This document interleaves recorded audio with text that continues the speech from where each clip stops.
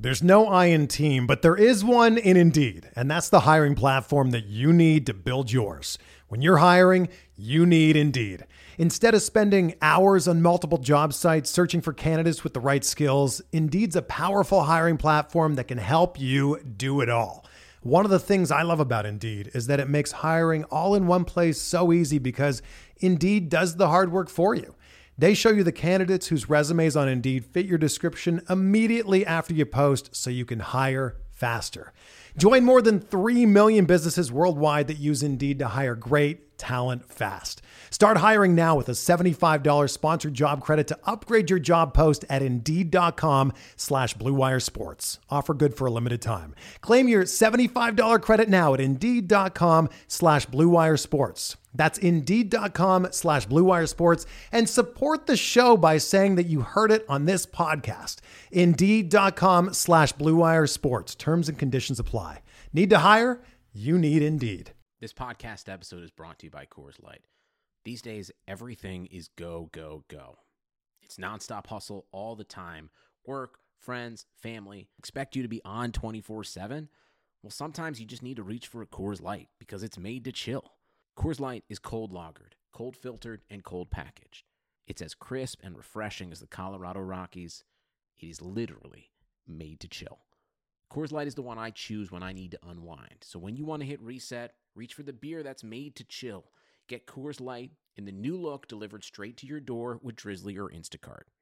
Celebrate responsibly. Coors Brewing Company, Golden, Colorado. Trying to get by Benning. Darnell Nurse left it in the corner, gets up center. Perry scores! Corey Perry! Ilya able to shake away from Solani. It's given away to Solani around in front.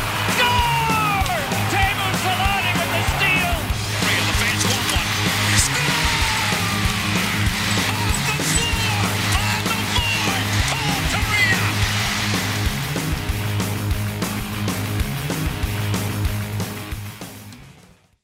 Hey, we're live. We're back. Hey. Yeah, we're back on Twitch. We thought we were going to be doing Twitch a lot, and it's just been kind of a thing. We just haven't gotten around to doing a lot. But hey, we're talking Ducks, and it's what? How many? What was the last day that they were relevant? I'm very curious. Game one. Game one. So back October, I think. Plenty of news to talk about, though, guys. It's been a while since we've all three been on the show. So Eric Stevens been firing off crazy material left and right through the Athletic. Josh Cooper doing the same. So I want to touch on some of these points, huh? Yeah. Are you guys? Go ahead. I was just gonna say Eric Stevens has been going off ever since he joined the Athletic. Pretty much everything he puts out now is actually stuff you want to go and read and want to go find. I guess same with Josh Cooper too, right? So. Are you guys drinking? Is this a Pucks and Brews, but not really a Pucks and Brews show? It's like a minor league Pucks and Brews. Minor league, yeah. I went with my favorite pineapple beer that Jason would hate because it has got a tinge. I like pineapple. 7.2%. Okay, I'll allow it. I got Modelo. That's 5.4, so I'm a little bit Always behind, a classic. Always a classic. And I had stuff yesterday. I have water today. I had Landshark yesterday. Wow. It's still probably Canadian drunk then. Yeah. No beers today at the old cave? Nope, not today. No strange brew. So we've got let's touch on a few announcements that we're making here. We have a website coming along. We're definitely doing that. So that's for some more opportunity for us to post more things and get more out to you guys. Hats are coming. I know we talked about that a while ago. We just got done talking about that. So those are coming too. We're going to have Forever Mighty hats that we kind of teased a couple months ago. Was it a couple months ago? It seemed like it's been a while. Since we had that run. It was like, I think. So it was definitely a couple months ago. It was like April. So yeah, we definitely have that. And then we're also doing a watch party. And not like a crazy one that we've done in the past where we have prizes and all that. We're just going to kick it. We're at Lamppost Pizza in Yorba Linda. We want to get people together to watch the Stanley Cup Finals. And if the Sharks make it, then I guess we're rooting for the Bruins. And if they don't make it, then we're rooting for the Blues because I hate Boston and I hate the Sharks. So it's a real tough predicament I'm in right now. But the Blues won today, so go Blues. Yeah, I'm all about the Blues right now. They're the team that I was thinking might make some noise, and they've done a good job so far. So what a turnaround for that season. I don't want to have to root for Boston, honestly. Like that's the nightmare situation, is having Boston from the East and either obviously San Jose or even if LA was there. That is probably the worst situation you get. I think most people hate Boston, right? Unless you're from there, you hate Boston. So.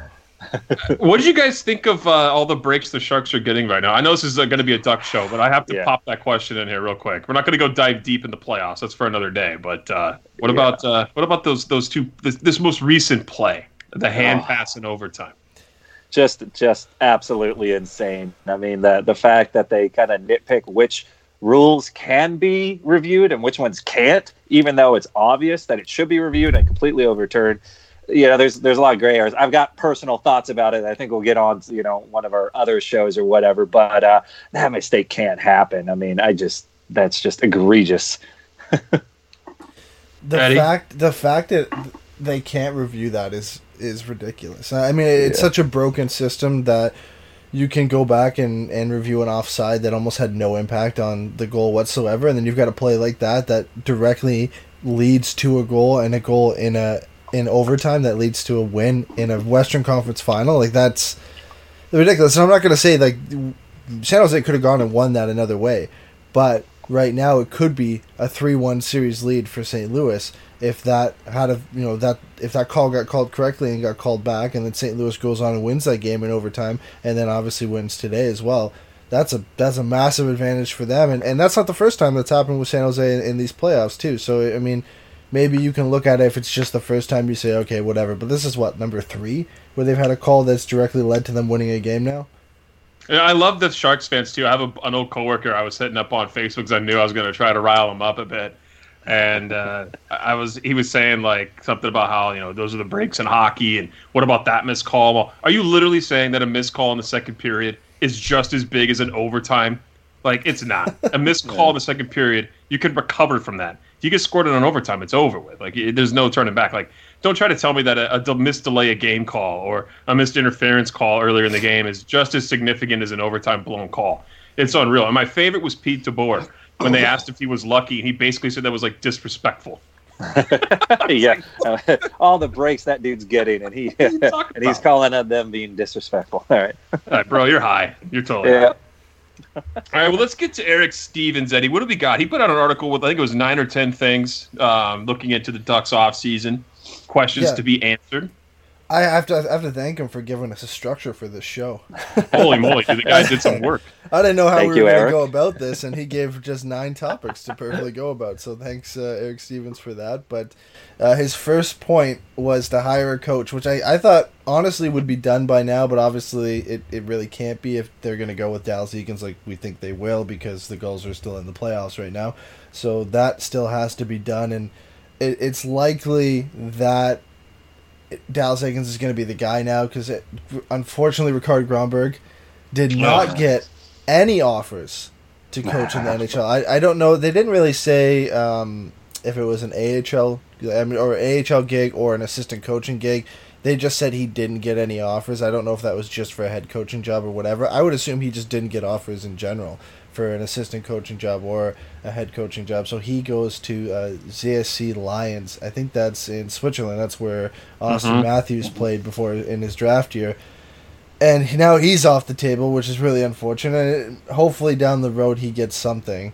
But then there was an article, I think Josh Cooper was the first one who broke it, with Lane Lambert, who's been a long-time assistant coach for Barry Trotz in Washington and now in the Island in New York, that he was going to get an interview with the Anaheim Ducks. So that opens up some more possibilities, not just for Lane Lambert, but the fact that they're going to be interviewing guys. I mean, we pretty much locked this up as being Dallas Eakins was going to be the guy who's going to get the job no matter what, and that might still be the case, but now it looks like they are interviewing different guys, and there's, I would assume, more candidates than just... I like him already because of his name. I don't like to say Lambert. I would like to say Lambert. Lane Lambert.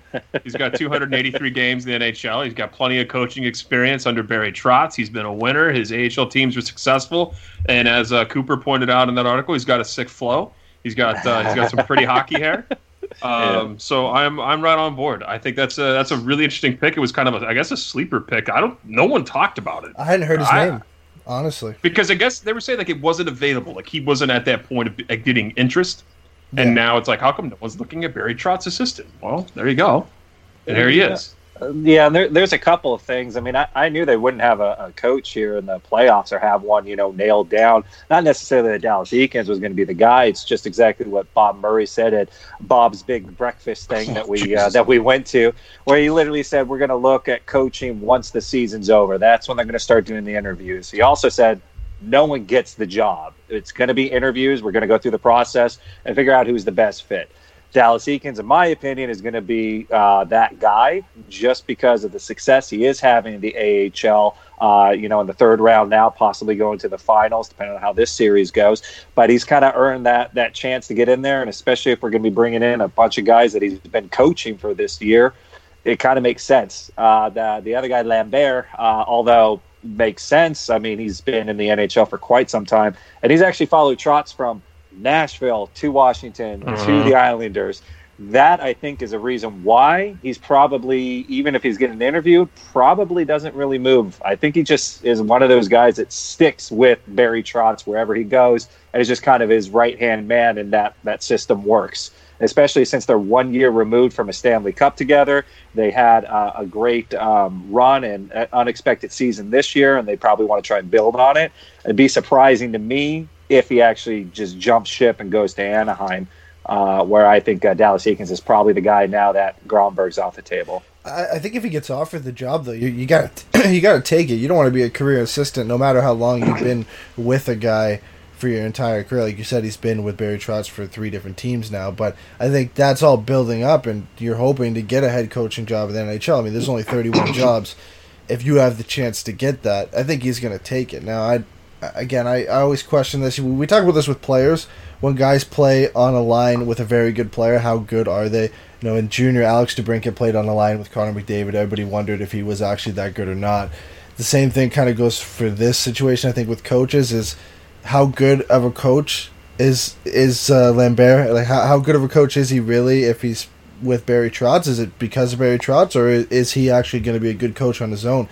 I think a team has to take a risk on that, and whether that, decide if he's going to be a good coach by himself or not. And I mean, for any coach, you got to take a risk. Like if Dallas Eakins comes, you got to take a risk to see if he's going to be able to cut it or not. So I think that. Or you could just get Michelle Therrien and Alain Vigneault and get all those guys. The regulars are just piling back into an NHL spot because that's what the NHL does. That's why Gromberg didn't get a call. Yeah.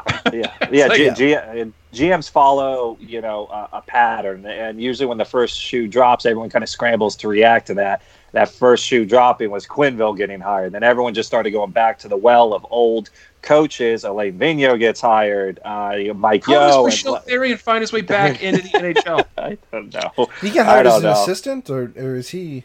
He's assistant. Therrien and Mike Yeo are assistants to Alain Vigneault in Philly.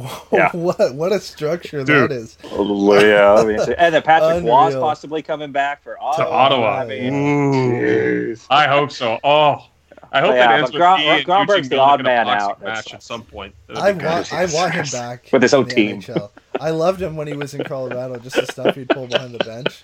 He didn't care. No, he's a nutbag. The guy's a nutbag. He's crazy. Yeah, and what better way to put a fierce competitor with anger issues on the worst team in the NHL? I wonder how that's going to turn out. Oh, it's going to be excellent. Excellent TV for the NHL. It's going to be awesome. Everyone's like, Torts who? I don't care. Look at this guy.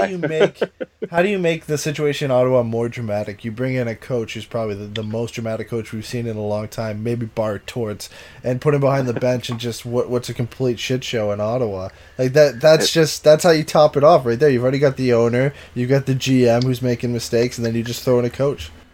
It's Wag the dog. Sign me up. It's the owner and the GM are screwing up so bad. It's like, put someone out in front of them so they're not looking at what we're doing. Get Patrick Waugh. He's crazy. Yeah. Sign me up, guys. Sign me right up for that one. I'm excited for Patty Waugh to come back. I just watched the thing. I remember him, like, one of the funniest things I ever watched live with him is when he thought he had the puck in the playoffs against Detroit, runs out like a Statue of Liberty, only to have left the puck in the crease, and I think Shanahan tapped it home. It's like, oh, Patty. Yeah, at least it wasn't against their arch rivals. Yeah, at least it was in the playoffs, right? So this All right, has to be got Dallas next? Aikens. No, we got to finish off this coaching stuff. We've talked about everybody but Dallas Aikens. It's This going has to be Dallas. his job, right? Okay, you're right.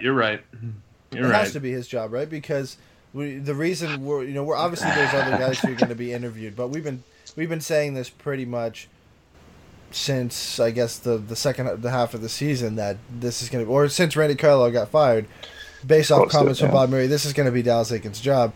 He's he struggled a bit in the last part of the season, but that's because the Ducks pretty much brought up everybody who was good at all from San Diego and brought them up and played for the Ducks until the end of the season.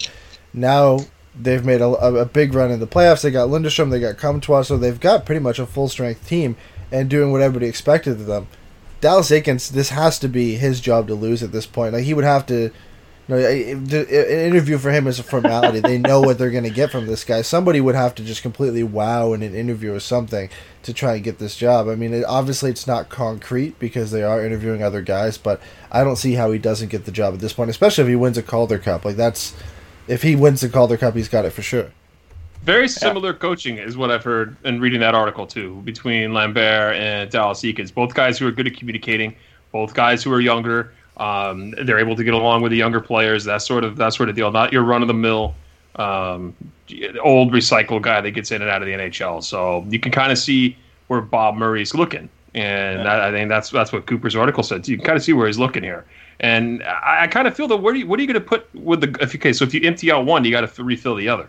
So you definitely need a coach in Anaheim. So then you got to refill the job with San Diego. But I still think I think you're right. I still think it's Dallas Eakins' job in Anaheim. Yeah, it's a lot easier to replace an AHL goalie than it is to try and find someone for necessarily an NHL job. But yeah, Eakins, in my opinion, he's deserved the shot. You put him in the AHL. He's done it for a while. He's brought the team up to where it is now, and like Bob Murray said at his breakfast, it was like the new younger players, which is where they're trying to head.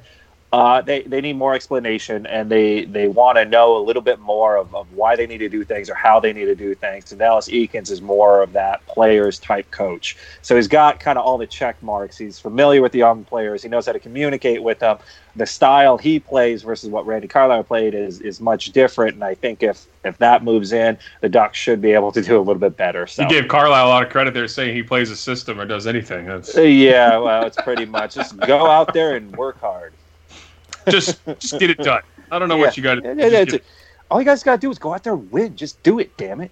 The other thing on Lambert, though, they said that he was able to get the respect of the Capitals forwards very quickly. That was another thing, too. And he also helped out that penalty kill, which was sixth best when he ran it, which we all know the Ducks could definitely take an improvement here on specialty teams. So if that's any suggestion for his credit, I think that's something that the Ducks should take a look at. I think the goals would be better if they could get some goaltending. Honestly, if you guys have been watching the playoffs, it's just been brutal for them. They have all the scoring. They got Kevin Boyle back, right? And they got a shutout. He played last night in his first game since coming back, so that should help him. Yeah, but the Chicago Wolves are a good team. But I think you're right. If Eakins, I think it's still his job anyway. But especially if he solidifies this with a Calder Cup, if they go and beat the Wolves at 5 or 6, and then they go and play the Marlies, which they're probably going to have to.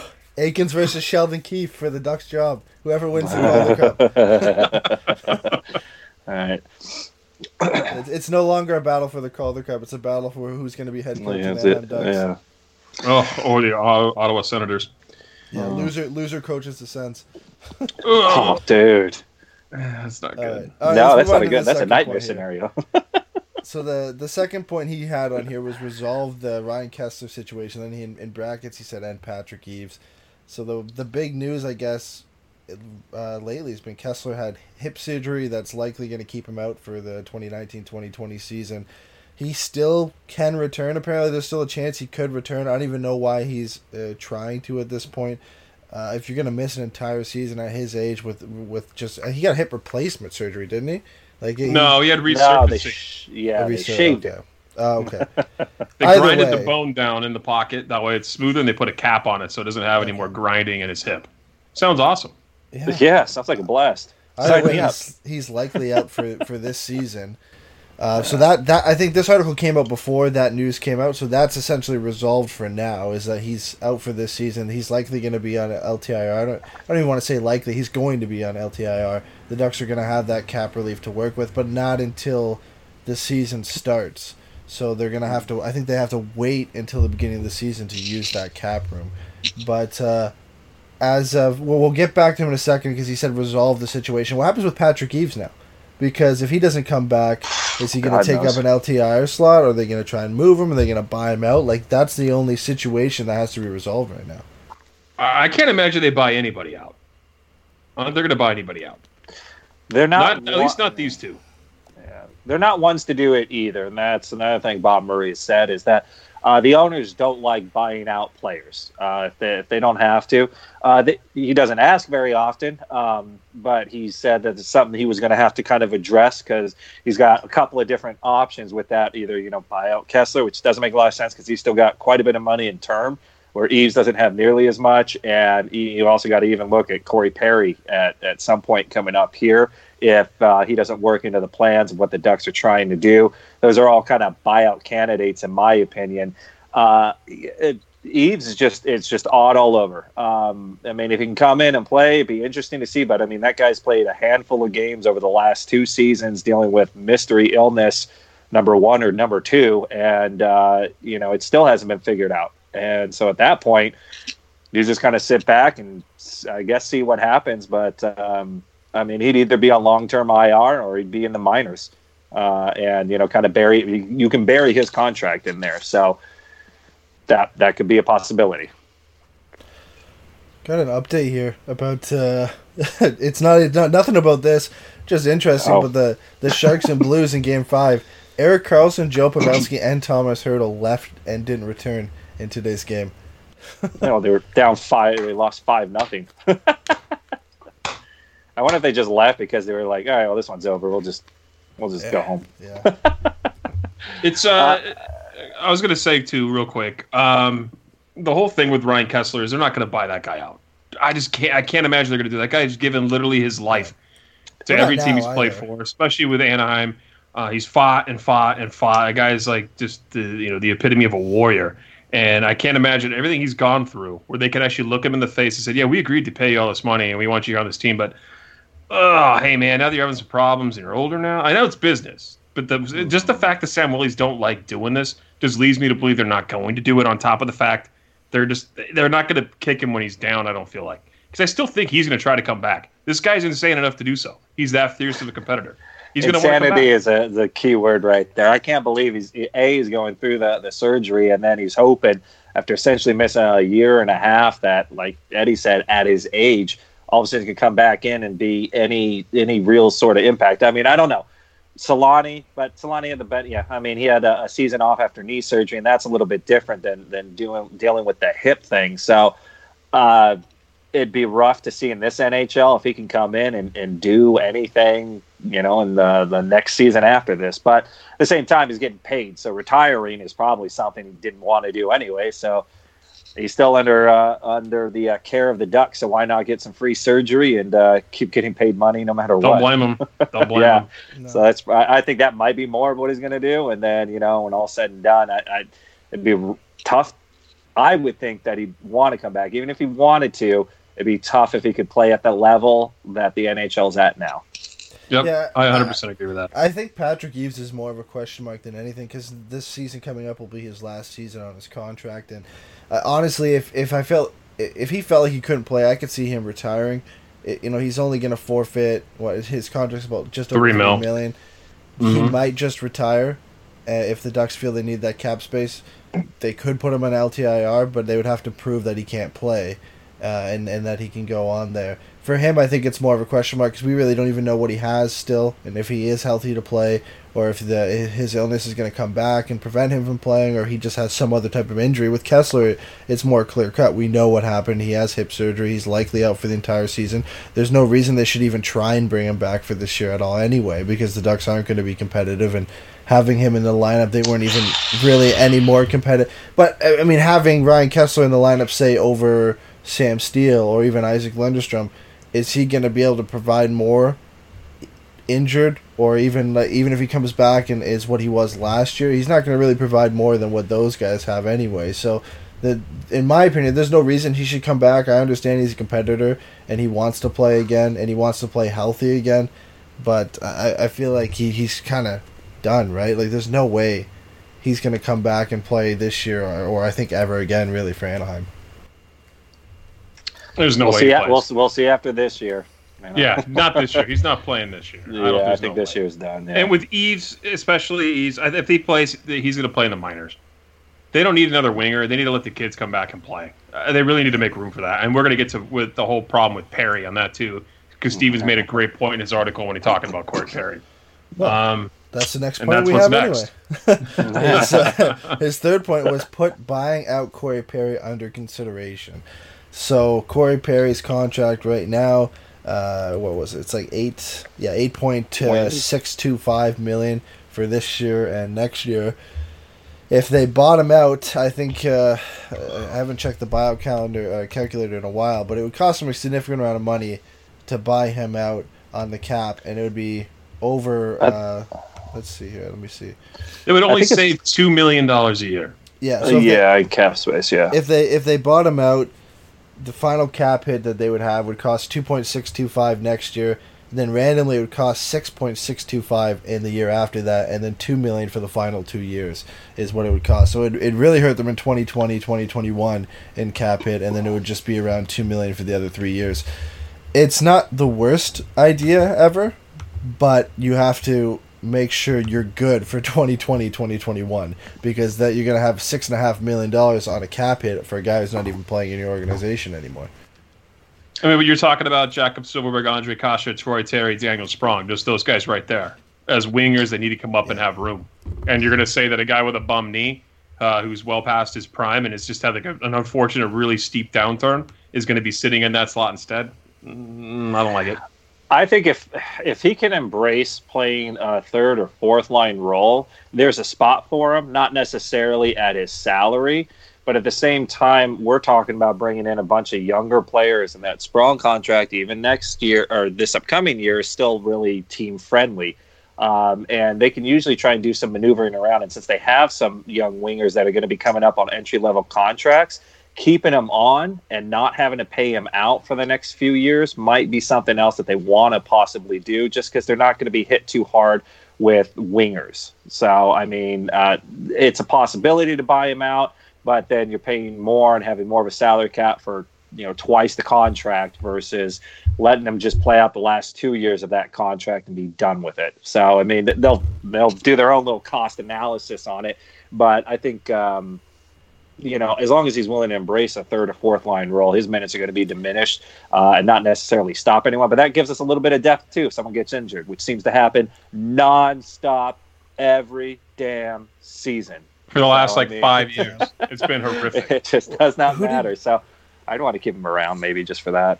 Who did you name off as guys on the right wing? It's Kasha, Sprong, Terry, Silfverberg, right? Yep. You got to throw Kiefer Sherwood in that mix, too, because I'm sure they don't want to send him down to San Diego, and I think he deserves another shot at getting a roster spot. And even Ricard Raquel, too, who has played on the left and the right both times this season. So there's potentially 5 or 6 guys who could take up a right wing slot, especially when you think on the left side, Maxime Comtois is going to get another shot. You've got Max Jones. You've got some of the centers who could come up that might have to shift to the wing, and that would focus on the left side as well. If Ricard Raquel plays on the left side, that factors in over there as well. So there's a lot of roster spots, and Corey Perry, if he's in the lineup, if he's on the team, he has to play. You're not going to bench a guy who's making over $8 million. Yeah, maybe he'll accept a lower role, but then maybe you are blocking some of these guys who aren't going to play. And, as in our chat, Devin Shore is going to be back too. If they don't have him playing center, he's going to have to take up a wing spot. Carter Rowney's going to have to take up a wing spot. He's going to have to play center. He's going to have to play center. Yeah. He might, but Sam Steele's going to play center. If Adam Henrique is still there, Adam Henrique's going to play center. Getzlaff's going to play center. Carter Rowney could play center if they want Shore. If Lundestrom comes up and plays, then he'll play center as well. There's a lot of competition for roster spots next year, so I think that's why Eric Stevens proposed this, is they should consider it. If they think all these guys are going to be able to play next year and they don't want to play them in San Diego, maybe you consider buying out Corey Perry, making that roster room, and just making sure you're good for that 2020-2021 season where that cap hit's going to be the highest. Because other than that, $2 million's not too bad to work with over 4 different years. All right, let's do this. I'm going to ask you guys real quick. Eves, buyout, yes or no? No. No. No, I'm saying. Kessler, buyout, yes or no? Not anymore. No. Can't do it. Just LTIR now. Yeah. It's not really going to hurt us. So Perry buyout. For me, is yes. Yeah, I think you consider it. It all depends. Sorry, go ahead. I was just gonna say. It all depends on how many guys you think are going to make the roster from the younger players next year, and how desperate the Ducks are to move them out of San Diego. If they want to leave them down there for another year, then they don't have to buy out Corey Perry. Yeah, that's where I'm thinking. I'm saying no to buying out Corey Perry. There's only 2 more years, yes, at quite a hit, but at this point they plan on doing a lot more of a youth movement. And Corey Perry is going to be one of those last contracts off the books. Keep him on there for now. You can play those other guys that are close to, or you would think might make that step to the NHL. Let them play those top line minutes in the AHL, get some real experience, and let Corey Perry play the 3rd or 4th line role for a little bit. And if he doesn't like it, then you're gonna have to play either. But I would say that putting him down there, keeping him around in case injuries happen to Kasha, who seems to be injured every year. Even Corey Perry gets injured every now and again. And then you'll have those guys from the minors that can make that jump up and show what they can do in the NHL. So I keep him in there as more of an insurance, not as someone that's going to propel our team to greatness. That's the flip side of it. If you're going to keep Perry, all that's going to do is let guys who are really good marinate longer in the AHL for 1 more year. Which is fine. 2 years max. And I think that's a good idea. And I don't think that's necessarily a bad thing. And everyone tends to think, they're in the AHL. They're being hampered. They can't play. It's like, well, really? They play 10 minutes in the NHL? Comtois needs it. I don't want to see Comtois full-time. There's certain players that should jump. Yeah. I would love to see Max just destroy in the AHL for another season or 2 and then come up. He's kind of had a weird year. Yeah, I don't think he's going to be a regular next year. He'll get a look, but he's not going to be a regular. He's the easiest guy to send down, but I think Max Jones has earned it. I think he's earned it to get a spot. Nick Ritchie is going to get a spot on the left side because he's still around. Ricard Raquel is. There's going to be tight spots on the roster. And the 4th point he brings up in the article kind of touches on that as well, is trade Adam Henrique or should we keep him? Because now at center it's going to be Getzlaf, Sam Steele, Adam Henrique, and whoever they decide to have on the 4th line. Adam Henrique takes up a roster spot, maybe in a position where the Ducks don't have as much young players coming up. When you look at how many spots they're going to be competing for on the right wing and the left wing, at center, I guess it's less of a question of who's going to come up. We talked about Isaac Lindstrom being a possibility. I think Antoine Morin will get a look, but I think he's eligible for San Diego next year, so he'll probably just start down there. So he should. Yeah, he definitely should. Oh, he definitely should. There's potential for some guys to come up, but Adam Henrique has signed, I think, as long as anybody now on the Ducks forward group. I think him and Cam Fowler and Gibson are the ones signed the longest. Yeah, him and Silverberg. Silverberg and Adam Henrique go into 2023-2024 as their last season with the Ducks. Should they keep him or should they trade him? Because he's now, 29? Yeah, he's 29 now. So when does his NTC kick in? I believe on the next contract. So July 1st. He has like a 10-team no-trade clause. Yeah. So that kicks in there. It's modified. It's a modified no-trade clause. You need to keep him for at least a couple seasons, and then you can try to boot him. But I wouldn't hold on to Henrique for longer than 2 years. If you could trade him after that, it's just too big of a contract to a guy that's probably, if his peak is 50 points, he's probably going to start slipping at that age. And, I mean, he's probably more of a third-line center. And he's going to have to play bigger minutes with Ryan Kessler not playing. He's just going to have to. So it's going to be a tough go for Adam Henrique. Not a bad player at all. I like him. I just think that his usage in Anaheim is just, I mean, hopefully under a new system and a new coach, we see everyone kind of kick it up a notch. But I'd be shocked to see him play better than he did last year or the year before. I think he's a 50-point guy. My opinion is he came in about halfway or so through the season 2 seasons ago. He got this chance to play this season, and like everybody else during Randy Carlyle's time, suffered, didn't play well, nothing worked. And then once the reins of that were released, all of a sudden you start to see these guys kick in goals. All of a sudden Silverberg's scoring twice as many goals as he had the whole season. Henrique played better too. You can look at it one of two ways. You can either look at it what you would do or what you would want, or what Bob Murray is going to do. And what Bob Murray likes to do is overpay players. Yeah, well, besides that, he likes to build through the center of the lineup, which means he wants to have centers, defense, and goaltending. Wingers, he'll move in and out and place all around. But he says you have to have strength through the center. And right now, not having Henrique and not having Kessler, you have Getzlaf and a whole bunch of other kids that haven't quite made that jump just yet to second-line center status. So I don't think you can really get rid of him unless you have someone that's going to be able to kind of strengthen the center lineup. So in my opinion, I would definitely keep him. I would love to see what he does under a new structure. If he can maybe get past that 50 points and closer to 60. And I think he could possibly do that under the right structure. Last season was a bad season to do it. The year before that was half a year with Randy Carlyle, and he still did decently well. And if anything, you get consistency out of him. So even if he hits 50 points, that's not too bad in a center role. So, maybe a little bit of an overpayment, but, this is a guy that I think can really still produce, and I'd rather see what he can do over the next couple of seasons. If he starts improving on that 50 points, I don't see why you necessarily move him off. If Getzlaf starts getting older, we don't have a huge number one center after that. So we got a little bit of strengthening to do, and I'd hate to get rid of our top two centers.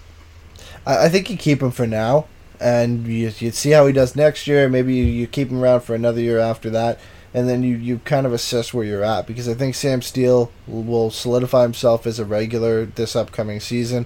I think Isaac Linderstrom might either need another year of kind of development in between the AHL and the NHL next year, and then maybe the year after you can kind of evaluate where you are with him, see if you need another year of Adam Henrique.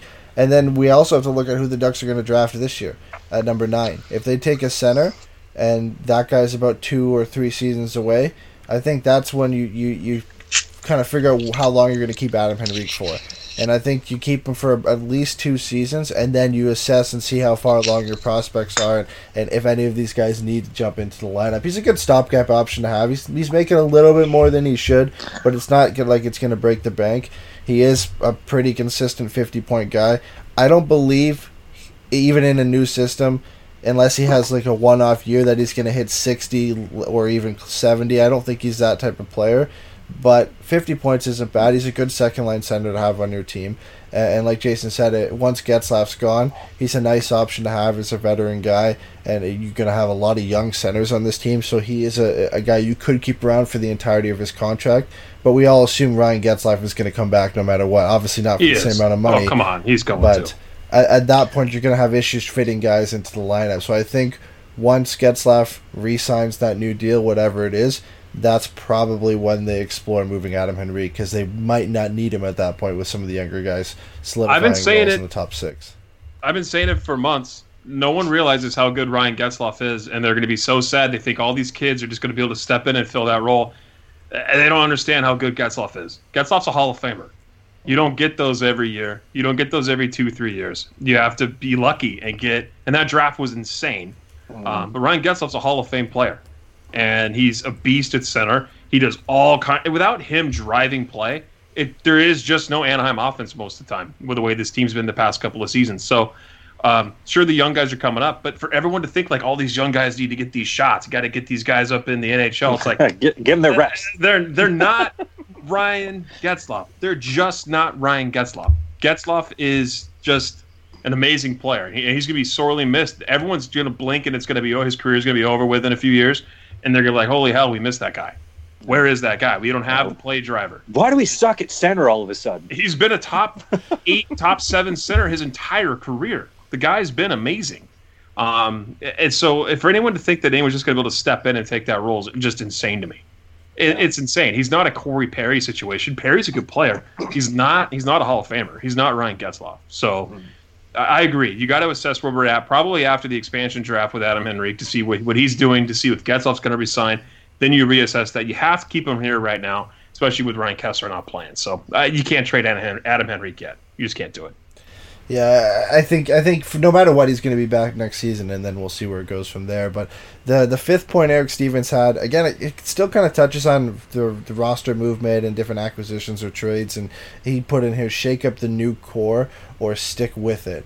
So I think that means more so move out some of the younger guys, whether it be Rickard Rakell, we heard talk about that, or Cam Fowler or Hampus Lindholm, and maybe I'm assuming that's what he means when he says the new core, because the old core is Ryan Getzlaf and Corey Perry and Ryan Kessler. I think the new core he means is the guys around 24, 25, 26 that Bob Murray talked about, saying that he didn't like. I think he said something along the lines he didn't like how they were their leadership, or how they were leader grits. Whatever. Leader grits. What do they call it? Yeah, leader grits. I can't remember exactly what he said, but do you think they should shake up the core, maybe go a free agent route and bring in some guys? There's not a lot of headlining free agents this year, or maybe go out through trades and trade guys like Rickard Rakell, or do they just stick with it and hope it works?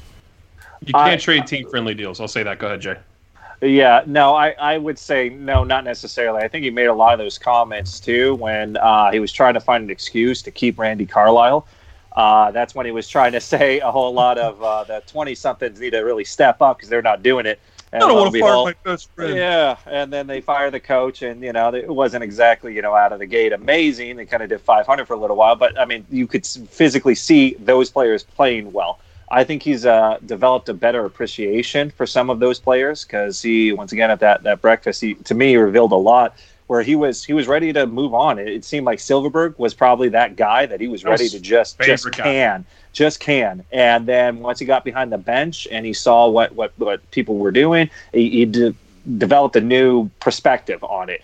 So I don't think that still rings true for him anymore. I think he kind of knows much better of what he's got. He might try and move things around, but he seemed more upset at the veteran players when he was talking about them. It's just they weren't accepting the fact that younger guys are going to come in and on those newer contracts and get a little bit more playing time. But that's the new NHL. I think Corey Perry, I think Kessler, I think Getzlaf, I think it's just, we had to pay our dues. That was the old NHL. You had to pay your dues before you got that time. Younger players with, the quickness of the NHL, they get a little bit more time, a little bit quicker now. And the older guys like, what? I had to wait so long to get to that point. They're getting it a lot quicker, and they might bitch and moan a little bit. I don't think you get rid of 24, 25-year-olds, especially the ones we have. You're talking about the Raquels, the Kashas. I mean, those are the guys I would still keep on the line. Richie might be an option. And then Bob Murray's a defenseman by trade before he ever became a GM, and he's not really going to get rid of anything that he's helped to develop and has faith in. And I think he's got a lot of faith in. And he's got Lindholm, he's got Fowler, and he's got everyone. They've always been like this feed of defensemen, and now they're this feed of forward prospects. There's not a lot to look at that's flashy on D. There's just not a lot coming back. So if you start trading off guys, you better hope you get a steady return on defense, because you're asking for it at that point. If you're trading Cam Fowler or Hampus Lindholm, you're hoping you get either a first-round pick where you can draft a defenseman in this year's draft or next year's draft, or you're getting one of the best defense prospects that team has, and hopefully that would be one of the better defense prospects in the league, because you just can't do it right now. I mean, you don't trade Hampus Lindholm at the deal he's on. You don't trade Rickard Rakell at the deal he's on. You don't ever trade Hampus Lindholm. No, you don't. You don't. Never, he's untouchable. Untouchable for life. Just sign him a lifetime contract. Yeah, maybe you try and trade Cam Fowler. We've talked about that, and I think there's still a fair amount of people who want him traded. But like you said, you better hope you get a defenseman in return, because right now on the left side it's him, Hampus Lindholm, Brendan Gooley, and then you've got Jakob Larsson and Josh Mahura. So there's some very good guys. They put Cammy on the other side and put Brendan Gooley with him, and they played well until Gooley got an oblique injury. So there's that. Yeah. But for left-handed guys, that's what they have. If Cam Fowler was to get traded, you would assume that a lefty would replace him on the left side, and they're going to have to go out and look for a right-handed defenseman, and Eric Stevens gets into that later. But if you trade Cam Fowler, you've got to bring in a defense prospect or a high first-round pick in this year's draft to go out and get a defenseman, because they need something in the system. They specifically need a right shot defenseman in their system, because they don't have any at all. There's none in the top 15 of the draft, though, that really kind of blow your skirt up. It's all forwards, centers. Yeah, and left shot defenseman. Bowen Byram could go in the top 5. He's a very, very good player, but he's a left shot defenseman. The Kings are taking him. I think so. Yeah, but Rob Blake's not going to pass that up. But let's move on to the second point because we kind of already got into it a bit, or the 6 point. Wait, real quick. Yeah, Jason, where's our watch party on June 1st for the Stanley Cup Finals? Yeah, so we're going to go back to Lamppost just for a little bit. This is not going to be like a traditional Ducks watch party because guess what? We're not in the Stanley Cup Finals. Well, we want to have fun. But we want to have fun and we want to hang out with everybody. It feels like it's already been too long since the last one we had. So if you guys want to, it's the Yorba Linda West Lamppost Pizza. I do not remember the actual address it is, but we'll be posting it out for sure, Twitter and all the social media. But it's going to be June 1st, Saturday. I think the game's going to is already scheduled for 5 p.m. Yep. So if you want to come out, we're going to reserve a spot in the bar section. That's already been confirmed. So you get up close, personal hangout with us. Sorry, but you also get to be really close to beer, so that's a plus. And then you get to watch beer selection. Good, a great beer selection. And as much as I love Craftsman, there's no train. That caught me off guard.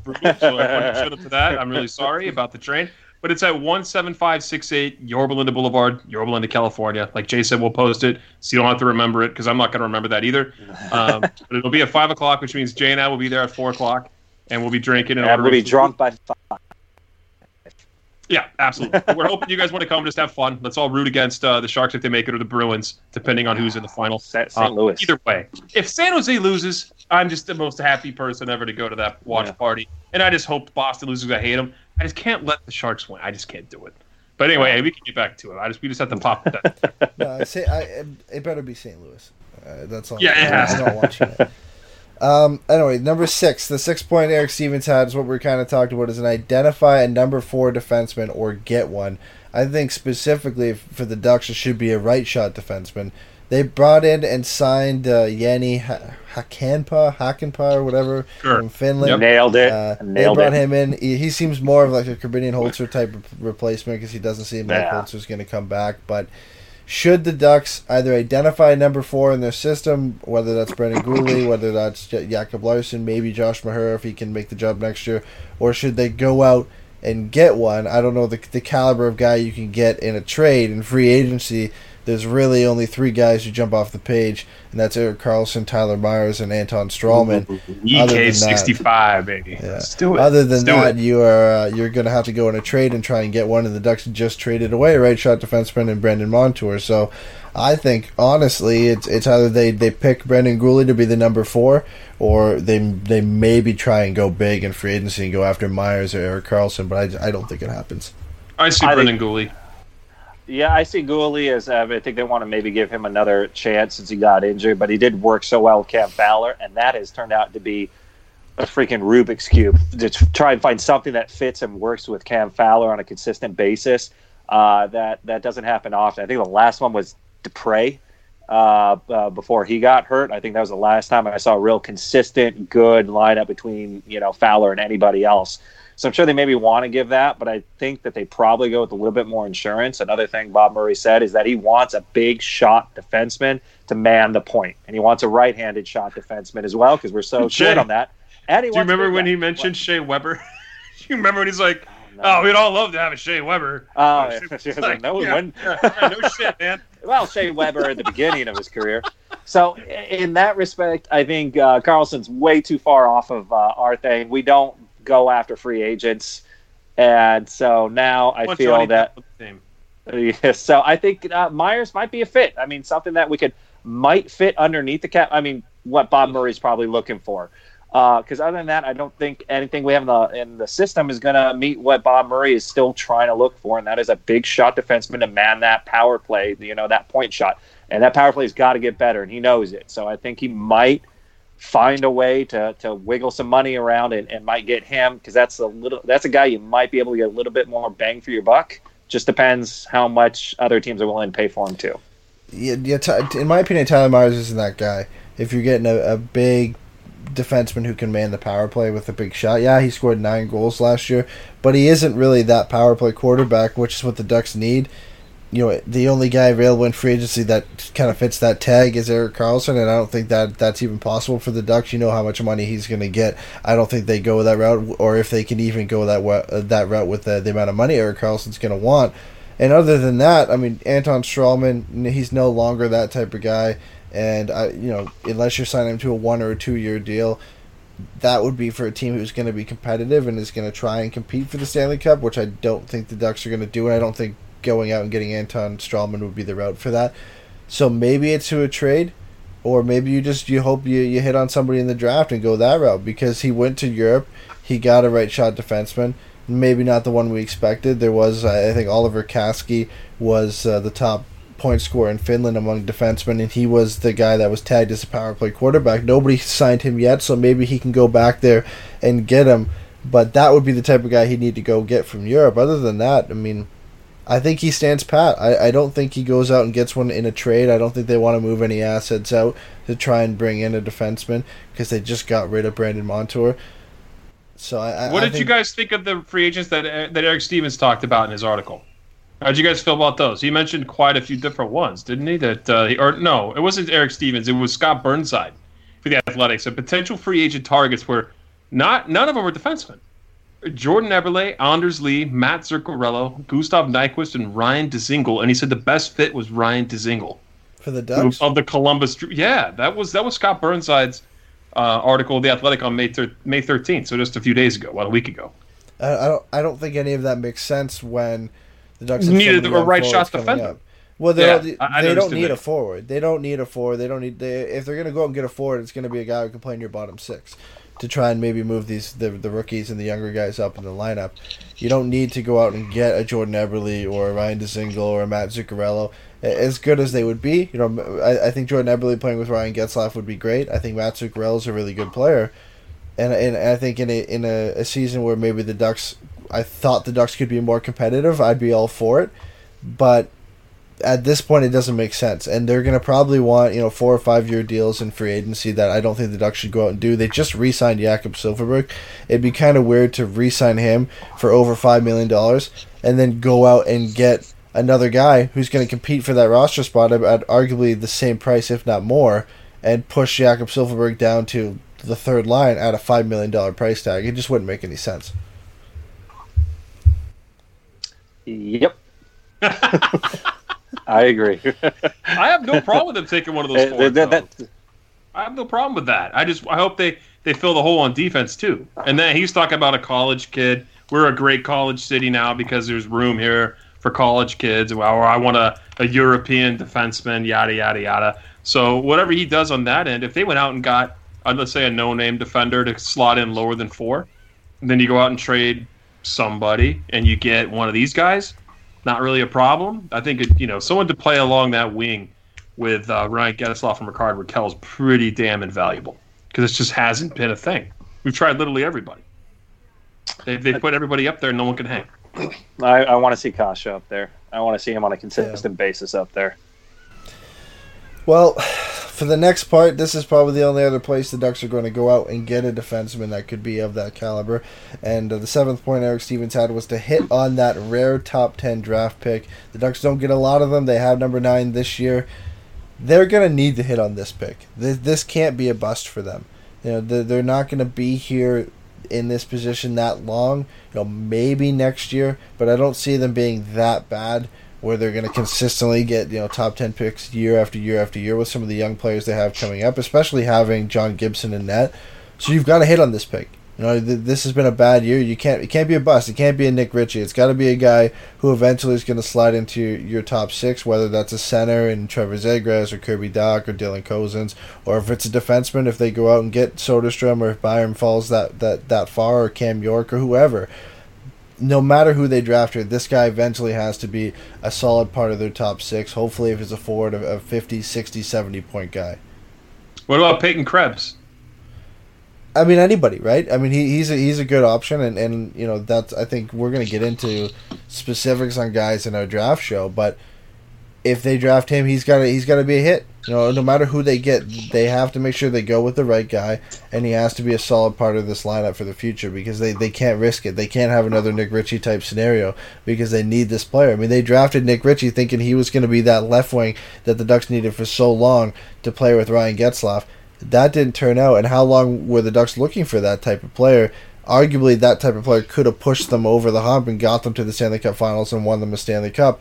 They never got it. Nick Ritchie was supposed to be that guy. They can't do it again. They can't go through that again. They need a guy who can eventually slide into that top six and be a regular contributor, be one of the best players on their team.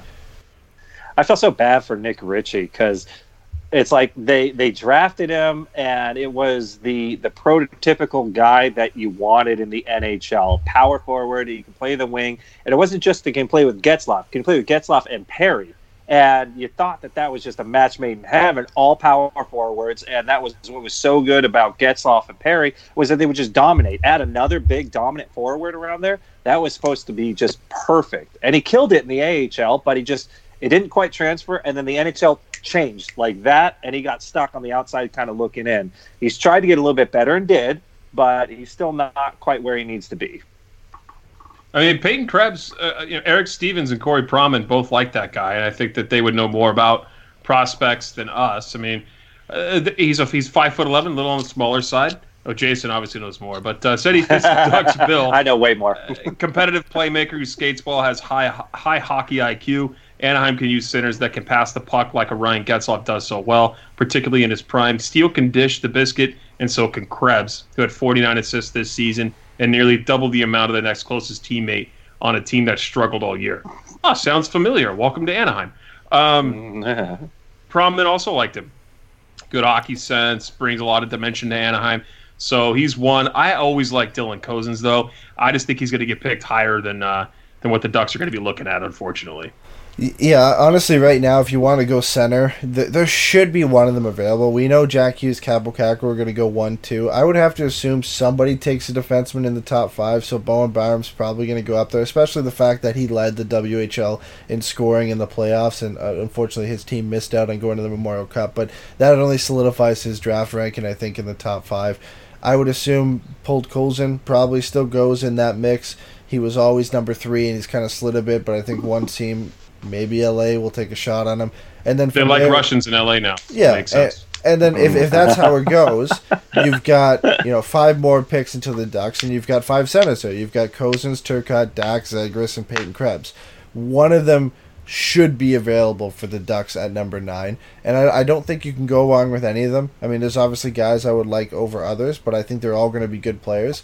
If the Ducks want to go and get a right-handed defenseman, maybe they do that. The only guy I think warrants a top 10 pick could be Victor Soderstrom.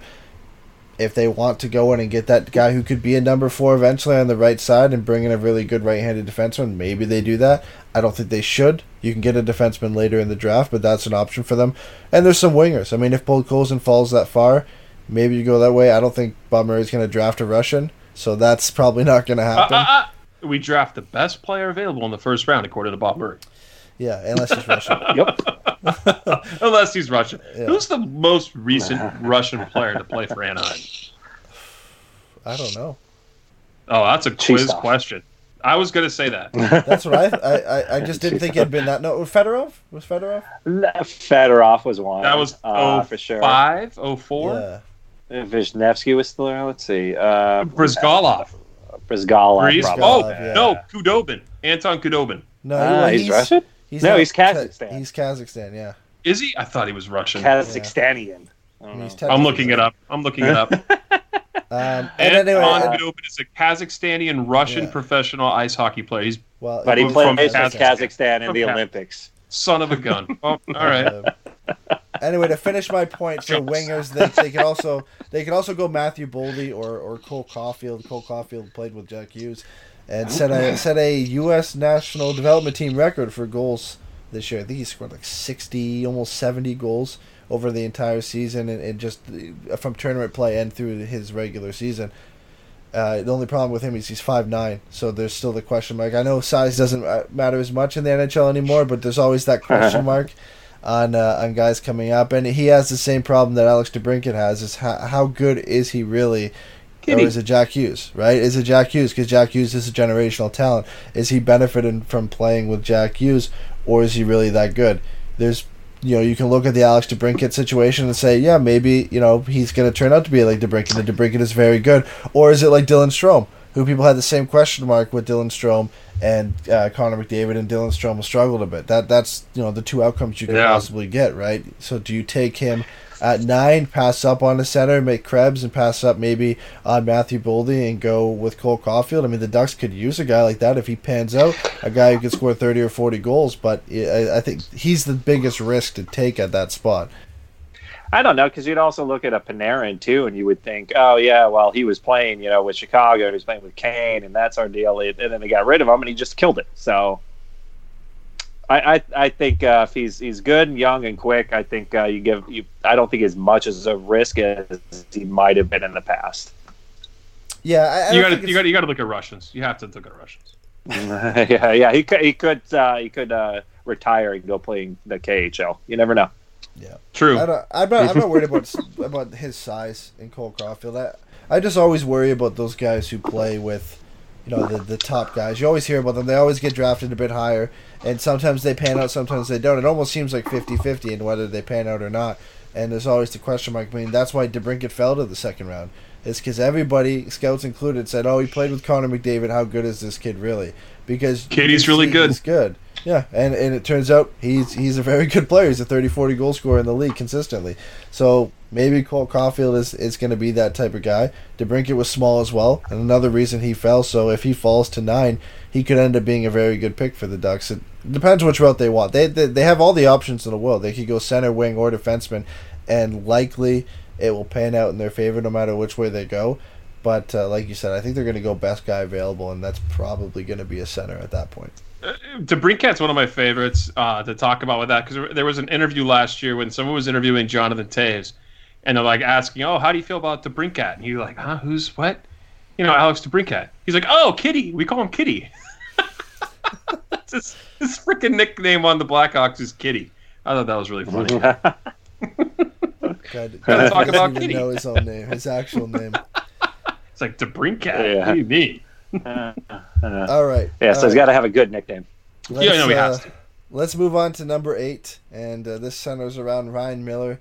Said, bring back Ryan Miller or look at other backup options. Should the Ducks bring back Ryan Miller next year? Yes. And for how long? Yes. How long should they bring him back? 1-year deals till he retires. Yeah. Yep. Who else is available? There's not too many guys available this year. Curtis McElhaney's now. Yeah, he'll be available. Yeah. He's a starter, though. He'll take John Gibson's job. Now, you can't take away from what Ryan Miller did in the clutch. When Gibson goes down with either injury or just complete overwork, Ryan Miller is essentially a starter on most teams, or at least a handful of teams, and that's rough to pass up, and especially someone that's is being able to evolve in the game. As long as he wants to come back and play another season, I don't think you're going to find a better backup. And he was, $2 million last year? I can't imagine he's going to be over the top, I don't even think he's going to be $2 million next year. I think he might even take a reduced hit. But even if he's $2 million, that's a hell of an insurance policy on the most important position in the game, Patrick. I mean, maybe. There's not many options the Ducks can go with other than him, honestly. You can go Cam Ward, Brian Elliott, Anders Nielsen, or... Can you not ever say Cam Ward's name again as a possibility, Anaheim, please? Those are the 4 guys that are backups and have been backups. That dude is a sieve since he won the cup. He's not a good goalie. Well, I'm not saying they should go for him, but those are the backup he still exists, Pat. You can't tell him to not... I mean, the Blackhawks thought he was so good to give him a no-move clause. Jesus Christ. Yeah, they also got Chris Kunitz, so whatever. Cups. Guys got cups. Yeah, cups for days. Yeah. How did that work out? Ricky brought up in the chat, or you could go Kevin Boyle if you don't want to bring... If Ryan Miller doesn't want to come back, or if you maybe give Kevin Boyle a shot, that's always an option, too.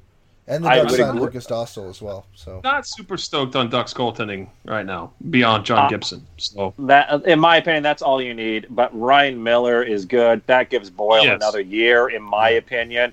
another year of experience. Experience is invaluable to goaltenders. You might see the odd, the Murrays and, the odd people who kind of jump in at a young age. Hart on Philly. I mean, very occasionally you'll see young players jump in and actually do really well. It does not happen that often. And that's usually because you need quite a bit of experience seeing different situational plays and learning from them before you can get in. That's when you finally get your Bennington, who's 25 and a rookie and killing it. It doesn't happen all the time. So you just got to kind of let that simmer and get better, because throwing him in the NHL, playing as many games as they do in the NHL, tends to wear on younger goalies who haven't had that experience yet. So I'd rather have a Miller in there if we can for a year or even two if he's willing, and just let that goaltending thing ferment a little bit. I agree. Yeah, I think so. And you look at the fact that the point number 9 he had is decide on their current free agents, and I just kind of threw in the guys they signed too. The Ducks just signed Lucas Dostal. He had a good season this year and a good performance at the World Championships. So even if they decide to promote from within eventually, Dostal is an option to fill in San Diego and kind of develop down there and get some time down there, because he's a guy I think they hope eventually could be the backup. Kevin Boyle, I think, will obviously get a shot before him, but it makes for an easy transition. Maybe you bring back Ryan Miller for one more season. You let Kevin Boyle get some more time in the AHL. Maybe bring him up a couple times throughout the season if Miller gets either hurt or if Gibson gets hurt or if one of them gets tired. You bring him up, get him some playing time. And then the season after, you bring him up as the backup if Ryan Miller doesn't come back, and then you allow guys like Lucas Dostal or Raymond or whoever or even Ole Eriksson Ek to get more playing time to get more playing time in San Diego and kind of take the next step in their development, moving on from Europe and coming over to the AHL too. Yeah, and I'm sorry, and Bob Murray also he mentioned by name. We got this really good young player, a goaltender, Ek. I mean, he mentioned him by name. He skipped over all the other guys in the AHL, but he said, we got this young goaltending kid who's a stud. We're ready for him to kind of come in there. But he's going to be kind of that transition probably away from Gibby. And so he's kind of at that same distance in age, where it's about a 6-year difference, where if Gibby starts to go, at least at this point, his potential is to kind of replace him. So I'm not as concerned as Pat is as far as the Ducks. Right now, we're kind of that funky who's the backup. But if we've got a solid starter, that's all you really need for the next 4 or 5 seasons until apparently Ek is going to be that guy they think is going to be that next level of Ducks goaltending. We'll have to see what happens there. So I think they haven't had great goaltending. So No, they need a backup after Ryan Miller. John Gibson is going to be the guy who's going to start 60 games, but once Ryan Miller's done, and we assume, I don't think he's going to play till he's 40, so he's probably got either this one more season if he decides to come back, or maybe 2 more. I think that's going to be it for him. I don't think he's going to play into 40. He's chasing that dragon to the Stanley Cup, dude. He's going for it.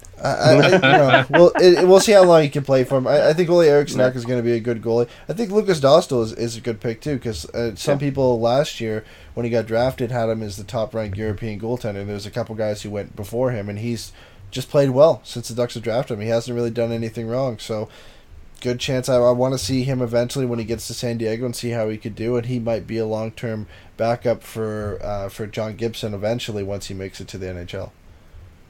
To see where they land. Mm-hmm. And then the only other free agents the Ducks have are Derek Grant and Corbinian Holzer. That's it, and I guess Chad Johnson, but Chad Johnson isn't going to come back. So I don't want a football player on the team. No football players on the team, please. So does Derek Grant come back? Does Corbinian Holzer come back? What do you think? Holzer, no. Grant, I think he will. They let Grant walk once. I don't see why they wouldn't let him walk again, other than they're worried about their center depth. So he's 50-50 for me. They might do that, or they might try and do what they did last time, try and find somebody else, or hope somebody gets promoted from within to take that spot. It kind of depends. And with Holzer, the one thing the Ducks kind of lack is the size. I mean, besides your Josh Manson and then a whole bunch of guys who can't cut it in the NHL, your Luke Schenns and your Schusters. At least Holzer can probably play that third line of defense and be a bigger guy and a little bit more of a physical force, which the Ducks lack a lot of times, and they get kind of pushed around. So I'm more optimistic they might keep him, but then again, they might look for something cheaper and of a similar size. Yeah, I think Holcher's gone. I think Derek Grant maybe they'll decide on. I forgot there was some other guys who were UFAs too. Sam Carrick, Callie Kosela, Kevin Waugh, Adam Cracknell, Andy Walensky, Jacob Magna, and Andre Suster as well. They're all UFAs, along with the three guys we mentioned. So there are some decisions to be made. I think like Callie Kosela probably is back in a minor role. Sam Carrick, I think, can go back down to San Diego. Kevin Waugh, they'll likely bring him back and hope that he can get back to the Ducks lineup at some point. Yeah. On defense, I think Andy Walensky, Jacob Magna are definitely back. I think they're good depth options and they're good guys to play in San Diego. Andy Walensky for sure, because he might have to start next year on right defense if they can't find anybody else. And then I think the only guy who walks from that, I think Andre Suster is probably gone. That experiment kind of failed. It didn't really work out. He was brought in to be that number 6 guy. It didn't work out at all, and he spent the rest of the year in San Diego. So I think he's gone for sure. Yep. Ugh. No more Schuster, please. Please, no more Schuster. I don't need that in my life anymore. Nah. We're all over it. All right. Well, the last thing I have is an update on the San Diego Gulls, because that's the... we still have Ducks hockey in a way to talk about, and the Gulls beat Bakersfield, moved on to the Western Conference Final, lost Game 1 in overtime to the Chicago Wolves, and then won 3-0 last night with Kevin Boyle returning to lineup and getting a shutout. They're making a run. They're making it interesting. This is the team we thought they were going to be all year, and they got a lot of guys coming back healthy, and obviously getting Maxime Comtois to come down because his junior team lost. They're making it interesting. They're making a run for the Calder Cup. Shout out to the NHL for putting it on NHL Network, by the way. Seriously, I didn't find out about that until the game was over. I was so pissed. I was like, I wasn't doing crap. I was like, I could have easily sat down and watched this. I was so upset when I found out later that it was on actual TV. Dominant people can see it by the boys. Dominant game. I felt like Kevin Boyle had to make some damn good saves. The Wolves didn't die easily. Did not die easily whatsoever. And they could have very well been up 2-0 in this series. And the Chicago Wolves are a step up above Bakersfield and above Barracuda, who the Gulls have recently beat. But if they get out of this series, they're in for some trouble against the Charlotte Checkers or against the Toronto Marlies. Those are both really dangerous teams, man. And I think former great Duck, Dustin Tokarski. Didn't we have Tokarski as a goaltender? Goalie. Yeah, he's playing for the Charlotte Checkers now. Oh yeah. So now he's on the Charlotte Checkers in the Calder Cup final playing against the Marlies. So, I mean, now we're in trouble. I mean, might as well just forfeit. Just forfeit. I mean, we're not going to beat this guy. We haven't already forfeited. He played 27 games for the Gulls back in 2016-2017. So he's highly regarded here in Anaheim. So maybe we can pick him apart. We got that scouting report from all those warm-up goals. God, Maxime Comtois and Sam Steele look beautiful in this. And what the hell is up with Adam Cracknell? That guy's killing it. He's killing it, yeah. I don't know. That's unreal. He's one of those guys. He's been around, right? So he's been put in a good position. I think he's playing with Maxime Comtois, and I think Sam Steele centers that line. I'm not 100% sure, but he's playing with some good players. Is he the Logan Couture of the minors? He leads the AHL in points in the playoffs. He has 15 points right now in the playoffs. He has 6 goals and 9 assists. So he's Logan Couture. You're not quite sure how he's doing it, but he's doing it in the playoffs. Yeah, he's more like a Couture without the rat teeth. It's kind of, he's want to get rid of those. Yeah, that dirty look. I mean, and Sam Carrick, another player who can't crack the Ducks lineup, has 61 points for the Gulls in the regular season to lead them, 61 and 61, also 90 PEMs, so I like him a lot. And then Chase DeLeo, number 2 on the team, is scoring 55 points in 66 games. So that's pretty interesting. It's crazy how players who can't crack a Ducks lineup or an NHL lineup can just dominate in the AHL. It is unreal to me. When they get to that next level, they can't hang. Richie. It's great. Honestly, I think San Diego's a better team than Chicago. I think Chicago's a really good team, but I think with Kevin Boyle coming back and them actually having solid goaltending now, I think they'll be able to win this series. I think they're better than the Marlies, but Charlotte I think would be the toughest opponent for them. Charlotte's a really, really deep team. They've got some really good players. They're pretty much set at every position, with good like players. Dustin Tokarski. I get what you're saying. I get what you're saying. Yeah. Is he actually their starting goaltender? I thought it would have been. He's Alex played 2 Nedeljkovic. games in the playoffs. I don't know if he's still playing. Oh, jeez, Pat. So he's not. He's not even playing. He's not even there. All right. We don't know. Oh, we got a chance now. We don't know. No one knows the answer to that. No one knows for sure. This is all. Okay, It's so just- it's actually Tokarski has played 2 games, and he has put up good numbers. But it's Alex Nedeljkovic who's played the other 9, and he's what Household they'll name. have to face. Yeah, I think they're going to play Tokarski. I think they're going to be like, hey, man, Hey, we man. really need a win against the Gulls in the and finals. I know you haven't played like all playoffs, but we're gonna throw you Yeah. into the final, and we're gonna play. Yeah. But just He's remember got when you that- used to play for that team. He's got that the NHL clout. I mean, the other guy you said, I never heard of that guy before. But I know Dustin. Yeah. He's a nobody. He is. Easily a nobody. Easily a nobody. But Maxime Comtois might be my favorite up-and-coming Duck, along with Max Jones here, guys. The guy's a beast. Yeah. Guy's just an unreal player. Unreal player. But Yeah, one more year in San Diego. One more year. Not yet. Yeah. You got to wait a little longer, boy. You got to play at least another year with the Gulls. He's got points in almost every game. He was Yeah. one No, game he man. didn't get. I points think in. he's come so far from the beginning of this last season, just with his minor team doing international and then doing the playoffs. I think I don't know what more he could do unless you want to just be in the AHL and see exactly what he does. But I have a feeling he'll kill it in the regular season too. And then how long are you going to try and keep that guy down? He's only down there. I think he might start down there, and then if he plays his way, like if he just plays so good that they can't keep him down there, which I honestly think he might, where he just puts up over a point per game for 20 or so games, they're gonna have to call him up, and they'll have to either make room for him or send somebody else down. That's what I think you do for him. You send him down there, see what he can do, see if he's 100% ready, see if he can dominate the AHL. That's the way I like how to develop prospects. You wait until they're dominating junior, which Comtois obviously is. You let him get some time. Oh, in the what do you mean? AHL. Like 3 hat tricks in 2 weeks is dominant? Yeah. Well, Bob Murray already said that Comtois doesn't belong in the juniors, but because of the way that it's set up, he kind of got stuck there. Oh, he was so and- pissed. Yeah, and so now, he said he should already be playing the AHL, and I think at this point, if they were giving him that long look at the NHL earlier, if he continues to have a good playoff and then he goes into training camp or he does well in preseason, I can easily see him up here to start the season. He at was least. so pissed that he has to pay junior teams. You remember? Yeah, he we was pay him. mad. We We gotta already pay him.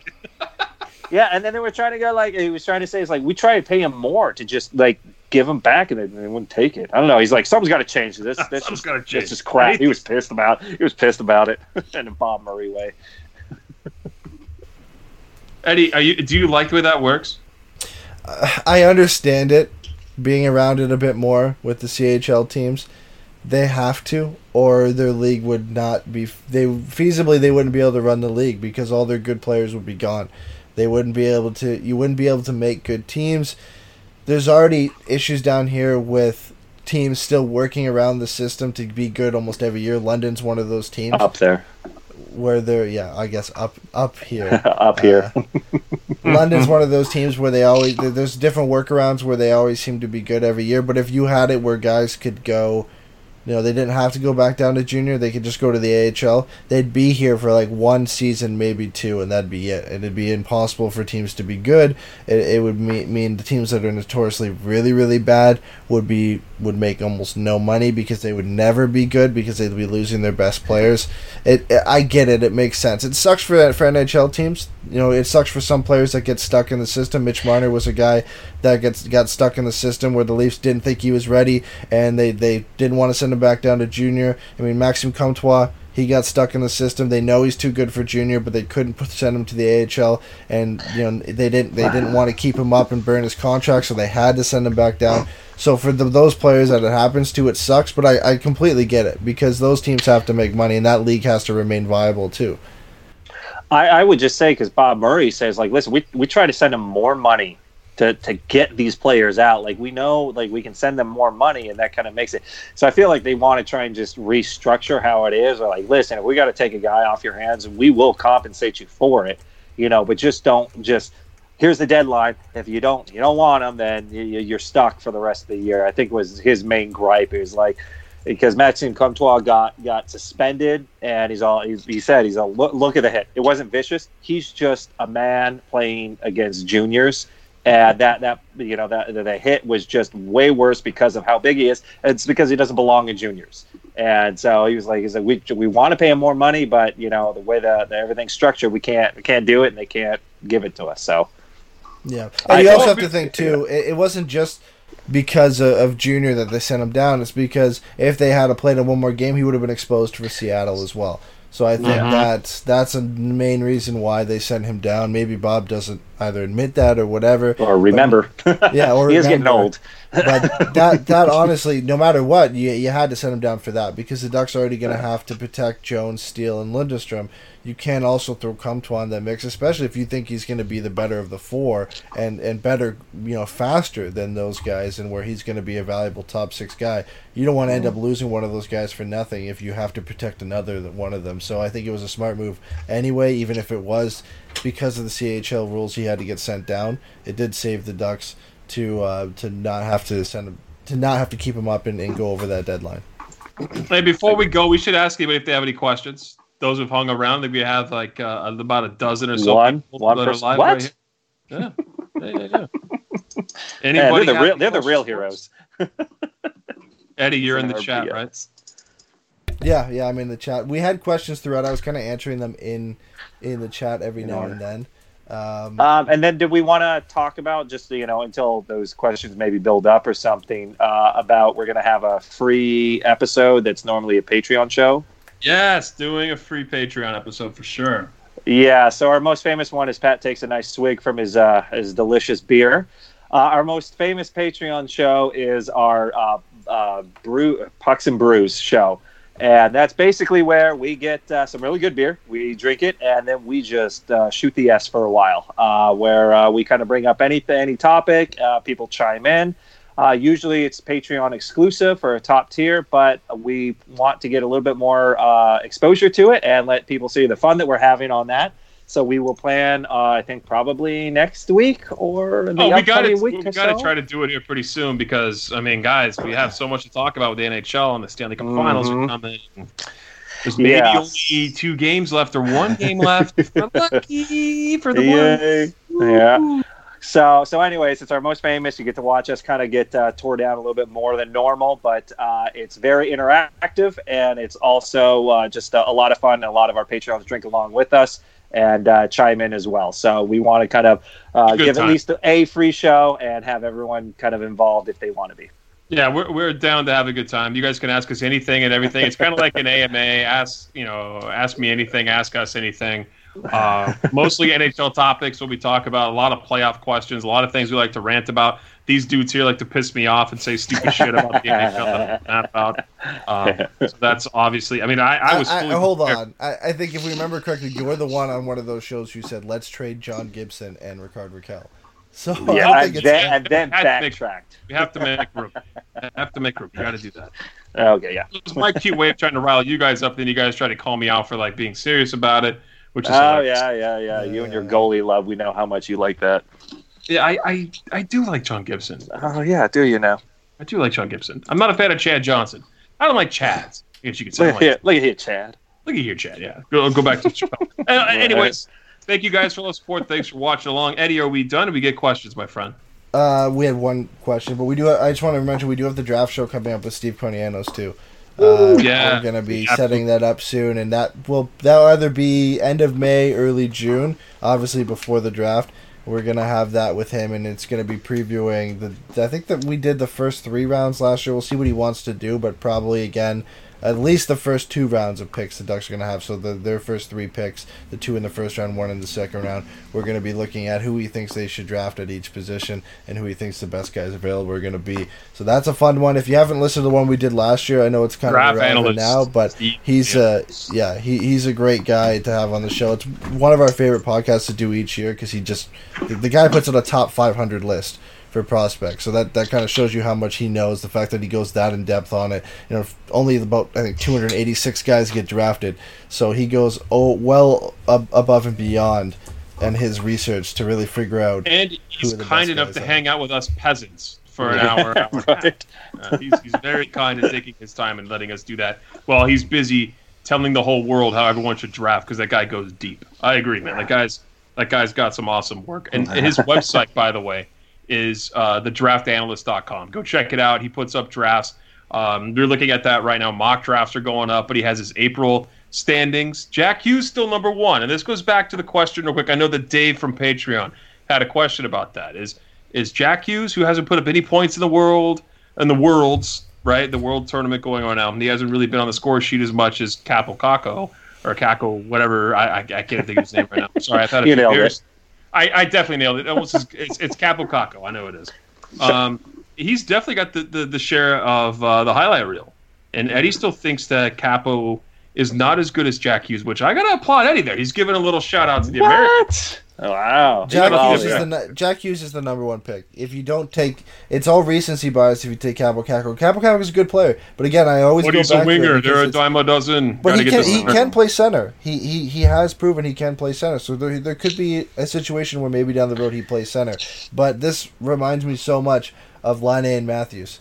It's almost identical in how Line had the better worlds. He had the better. I think it was World Juniors. He had a better World Juniors than Matthews as well. And he was getting that hype near the end, near the draft time, that people said maybe from the same countries too. That's the best part. Maybe the Leafs will take Laine, but for Laine, he was guaranteed a winger. Matthews was center. The Leafs needed a number one center. They took Matthews, but there was that talk. Maybe Laine goes number one. And then Matthews. If it's between a Finn and an American, no matter if you're Canadian or American, you always take the American in this today's NHL. That's the thing. They always go with those North American guys. That's what they always do. They don't go with Europe. Yeah, because and I would think that they're a little bit more used to the not North American style, but at least like the way the NHL is played. It's played a lot similar, obviously, here than it would be in Finland. So I would assume that it's an easier transition. Not that Caco couldn't dominate and do what Laine did, but at the same time, there's a lot less question marks when you get Jack Hughes, and I just don't think New Jersey would pass that up on anything that had a question mark. That blue collar town, they're taking that American kid 100%. Yeah, and he's 100% guaranteed a playmaking center to play with a guy who could put up 40 goals in Taylor Hall. How would you guys? So you really feel it's Jack Hughes? I just want to hear Eddie say it again. Who's the better player? Oh, it's Jack Hughes. He's American. Who's in the top three? Well, not a Canadian, just a Russian. Well, no.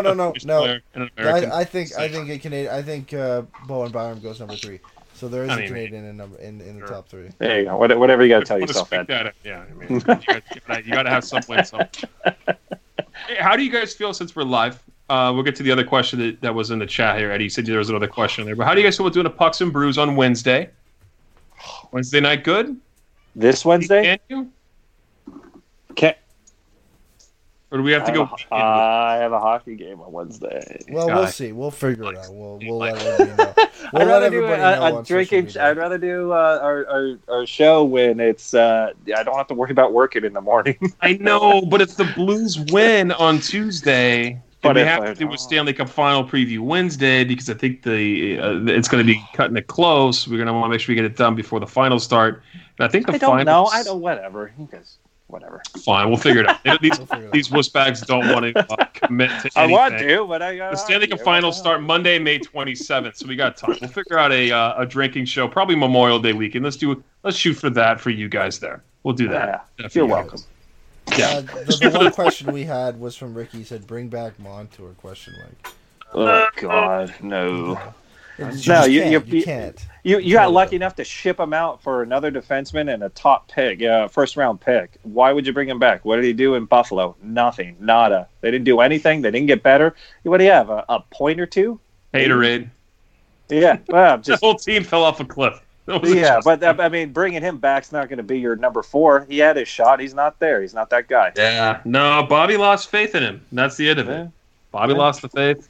And that's it. You can't bring Brandon. Wish him well somewhere else, but just not here. It's just not going. I don't hope he's pretty. Game he ever plays. I don't. He's not a yeah, you're vindictive. They got Ralph Kruger now. Everything looks up for them. Oh yeah, he's a good coach. Yeah. Come on, good coach. I think he's a good coach. I think it's a good move for Buffalo. It's a really good move for Buffalo. I think. All right. Well, we will be back with Pucks and Brews, I guess, on Twitch next. So yeah, we're looking that at is. next Saturday since these guys don't want to get drunk during the week, so we're just gonna have to do it next Saturday. But Can't do it Saturday. Don't say Saturday. You can't do it Saturday? I have a charity hockey tournament I'm playing.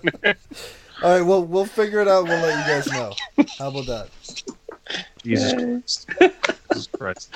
Yeah, we'll Bye, figure it out, guys. Have a good night. Bye, guys. Bye.